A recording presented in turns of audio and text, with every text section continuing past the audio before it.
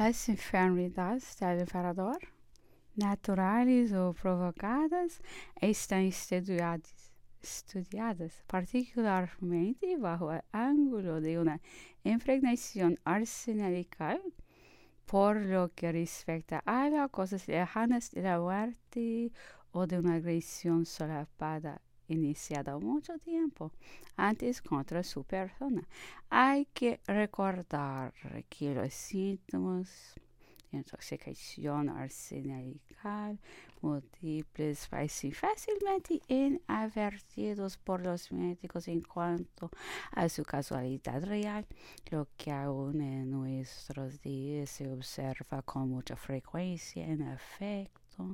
Es lógico que un médico llamado a la cabecera de un enfermo trate primero de integrar los síntomas que constata o que le son expuestos en el cuadro de un conjunto patológico conocido antes de pensar que pueda tratarse de las manifestaciones de un envenenamiento. Esta fase de impregnación arsenalical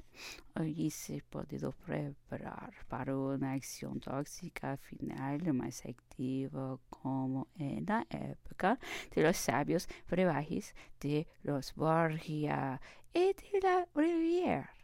Después interviene la noción de los tóxicos utilizados en terapéutica. Ciertamente a principios del siglo XIX se utilizaba mucho el arsénico, el mercurio, esto librio bajo la forma de calomelanos, que entonces era considerado como una verdadera panacea, y el antimonio baja la forma de emético. En especial se plantea la posibilidad de una interacción entre los calomelanos y la horchata que puede conducir a la formación del cianuro de mercurio, es decir, que partiendo de una sustancia activa sin duda como el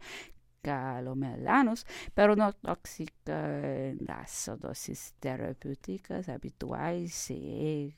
a la creación de un tóxico temible. Ahora bien, en los últimos tiempos de su estancia en Santa Elena, Napoleón fue sujeto a tal combinación terapéutica, a veces a su pesar, para su bien o para su mal. Sabiendo es que Napoleón temió siempre al envenenamiento y su aversión hacia todos los medicamentos es sin duda testimonio de este temor. Es lamentable que confiar de lo que se le podía servir para beber y para comer, sobre todo en Santa Elena, no procediera como se hacía en la antigüedad, de dar a probar sus alimentos a animales domésticos o pensar en hacerlos examinar con los métodos de la época, que por rudimentarios que fuesen, no se beneficiaban menos de los preceptos enunciados por Orfila ya en 1815.